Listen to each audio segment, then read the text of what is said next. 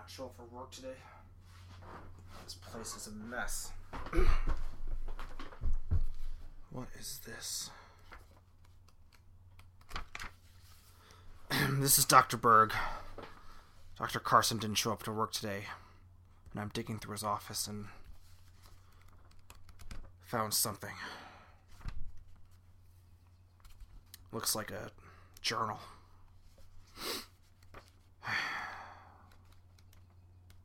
That craven-hearted Carson.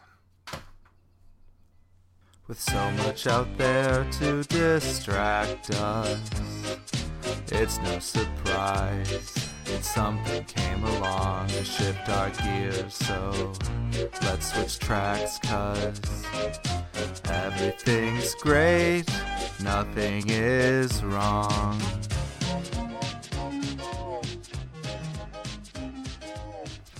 As if this will explain where he went.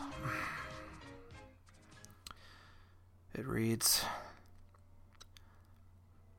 Dear Winifred, I read about you in the Gazette yesterday. And I wanted to let you know that I'm very relieved to hear that you are quite all right after the accident. It's alarming that someone could be so cold-hearted and irresponsible to have fled the scene of a crime. I apologize if I had annoyed you in the least for meddling. I just know that if I were in a similar situation, I would have hoped that someone would take notice and attend to my person, even if it was some nosy med school kid peering down at a young lady clutching a newly bought mop. I heard the thud you made bodily from nearly half a block west of where the incident took place, and I was alarmed even further still when I heard your cry. "What? How dare you? Go on, just drive away!" ringing through the streets. By the time I reached you, it seems as though you had quite enough attendance, but unfortunately it seems as though none of them were paying you much attention at all. They were making quite the racket, but none such help. I hope it was not too forward of me to collect your things for you and jot down the license plate number of that bus that hit you, as well as, presumptuously, my phone number. I do not anticipate a phone call, but in the event that you do need to file a report, you have it. The thing that kills me, even now, was that you had been wearing an orange knit hat. In the summer, no less. I just thought that was utterly memorable. Best regards, Dr. Ernest Carson.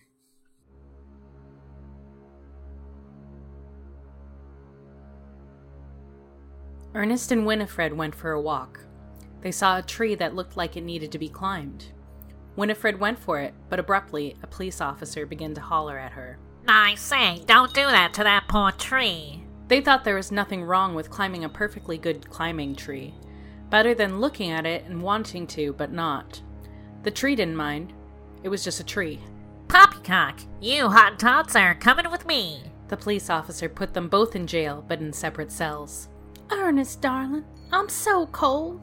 It's wetter in here than New Orleans during a hurricane. Winnie, don't say such things. They'll shoot you for the security of the homeland, he whispered, so as not to alert the police officer with his baton. Winifred was antsy and nervous, unlike him. She kept pacing and rubbing her eyes and chewing on her nails until quite a menacing fellow came down the hall and told them they were to be released, for no charges could be pressed against two people climbing a tree, especially if the tree likes it. As they passed the front desk, where the officer who had arrested them was scribbling on paper stupidly, Ernest squeezed Winifred's hand so she would turn her face to him and smile, instead of spit and curse. But as soon as they passed by, she surreptitiously stuck out her tongue at the officer, and then they broke into a sprint. Once outside, it had grown darker, and the night was wearing into a fancy black dress with sequins.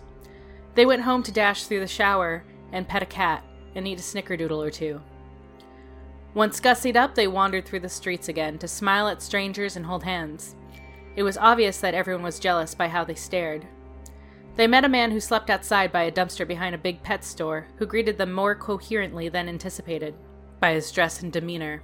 He bid them a good evening and introduced himself as an anarchist.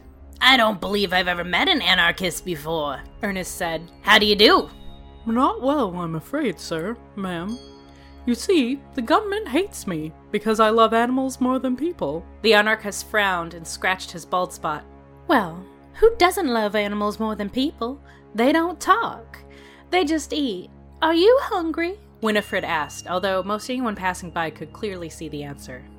I don't want to bother you fine people none. The anarchist looked ashamed. But I honestly am. They went to a bakery, but the anarchist would not go in. They're afraid of my type in there. I'll wait outside. They got him a coffee and a loaf of bread, as well as some cheese to put on it, and then they remembered he was an anarchist, so no meat. He thanked them expressly and ran off to hide, as he was embarrassed to be so hungry in front of strangers while he devoured. There were a lot of people out for such a cold night, but the air smelled good, and there were many all-night Chinese restaurants open, with all-you-can-eat salad bars. Some even allowed you to bring your own wine, or other imbibes. That's exactly what Ernest and Winifred did, although they brought the bottle down to the old theater. The theater had closed down long before either of them had been born, but it was still lit as a kind of ornament for the city. A mix of fearful respect for the past and the resentment of malcontents caused the city to consider lighting up the empty marquee an allowable expenditure. They got sort of sozzled on the steps of the theater where expensive people once rode up in carriages and furs, top hats and canes for show, not needed for walking. What does erstwhile mean? Kiss me. They did, and he nodded. That's why nobody knows, you see? Ernest kept nodding until she joined him. Then they swayed to a stop. When do you think it'll be light out again? Well, if we stay up late enough for it to be early, we'll know the exact answer to that. She took another swig. Well, never make it if we keep this up. Ernest had the giggles. Erstwhile, a drunken Jean Harlow had said the exact same thing to William H. Powell on those very steps, eons of forgotten silver ago. Ernest winced at the thought of Winifred having to work in the morning. Why even go? There is no amount of money worth your time. Winifred shrugged and raised her eyebrows and shut her eyes, shaking her head sadly. Really, I mean it, Winnie Face. If I could, you know I'd make enough money for the both of us to not even have to work. To this, Winifred began to laugh. Her face was a great guffaw, one so powerful anyone in earshot grabbed for their belly. Ernest laughed for a bit too, but then stopped right as Winifred was really getting started. He started to get mad. What's so funny? I was being sincere. He pouted. You're incorrigible. Oh, darling. She calmed herself just enough to wrap a long, lanky arm around him. I'm not laughing at you. I knew you were being sincere, and I am not incorrigible. Ernest didn't believe her and stubbornly would not look in her face until she cupped his chin in her hands and pointed his face to hers. It's funny because neither of us has to work at all. You see, we could join the circus tonight. We could have run away yesterday had we thought of it. Oh yes, I could be the ringleader and you, my dear, would be the trapeze artist. Why, this is wonderful. Ernest drunkenly narrowed his eyes at her and kicked the ground. He chided her. You, as the ringleader? Come on now. Hey, Ernest, don't you want to see the elephants? That did it. The elephants! The elephants, Winnie! Don't you see? The children don't even care about elephants anymore. They only want to see the lions or the tigers. Oh, sure, they'll have a 4-minute elephant ride on one of those stupid boxes that they strap onto the elephant's head, but they don't go there to see them anymore. Ernest began to leak from his eyes, perhaps not from the hiccups. Winifred roped him into her arms and pulled him over her shoulders like a shawl. In one swift mood, Ernest had spun her around and swept her up into the air, like Santa Claus with a sack full of presents. Upon catching her breath, Winifred burrowed into his shoulder and started whispering to him her Christmas wishes. She thought he smelled like home. How'd you learn all these things, darling? Who's been telling you these blatant lies? She kissed his ears quietly. The circus was made for the elephants, darling. That's why they made circuses in the first place. It's okay for the kids to want to see the lions and the tigers too, but deep down, you and I know the truth. You want to go see if the river's still where we last saw it?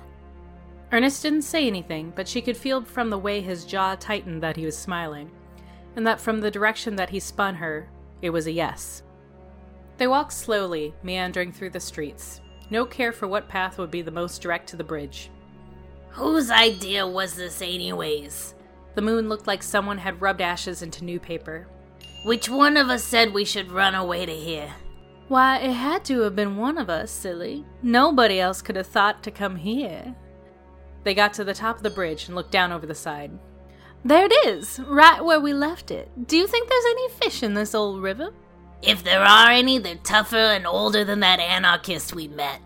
You know, animals may be better than people, but fish are dinosaurs. Now Winifred had the giggles. When I was young, I didn't even know that Birds were animals. Ernest glanced at her sidelong quizzically. No, really. I thought I was the only one who could see them and hear them because nobody ever talked to me about the birds.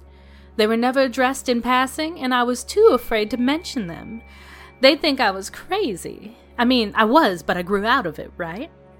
He laughed and smiled at her, sadly, but she didn't notice. Right, darling. Do you think the birds talk about us? All the time. They're quite judgmental, those birds. Look at what they've been doing that van across the river. They both laughed. Do you want to meet my family? No. He smiled and kissed her shoulder. Do you? Oh no, I've already met them. She grinned playfully. She didn't mind at all. Sodor looks a lot bigger at night.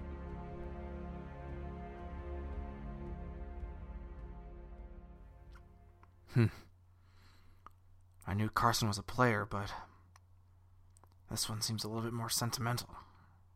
I don't think he's ever told me about this Winifred character. Well, I think I'll read more, but first I better go cancel that surgery. We'll have to reschedule that train-botomy for another time. I just hope that nothing is wrong.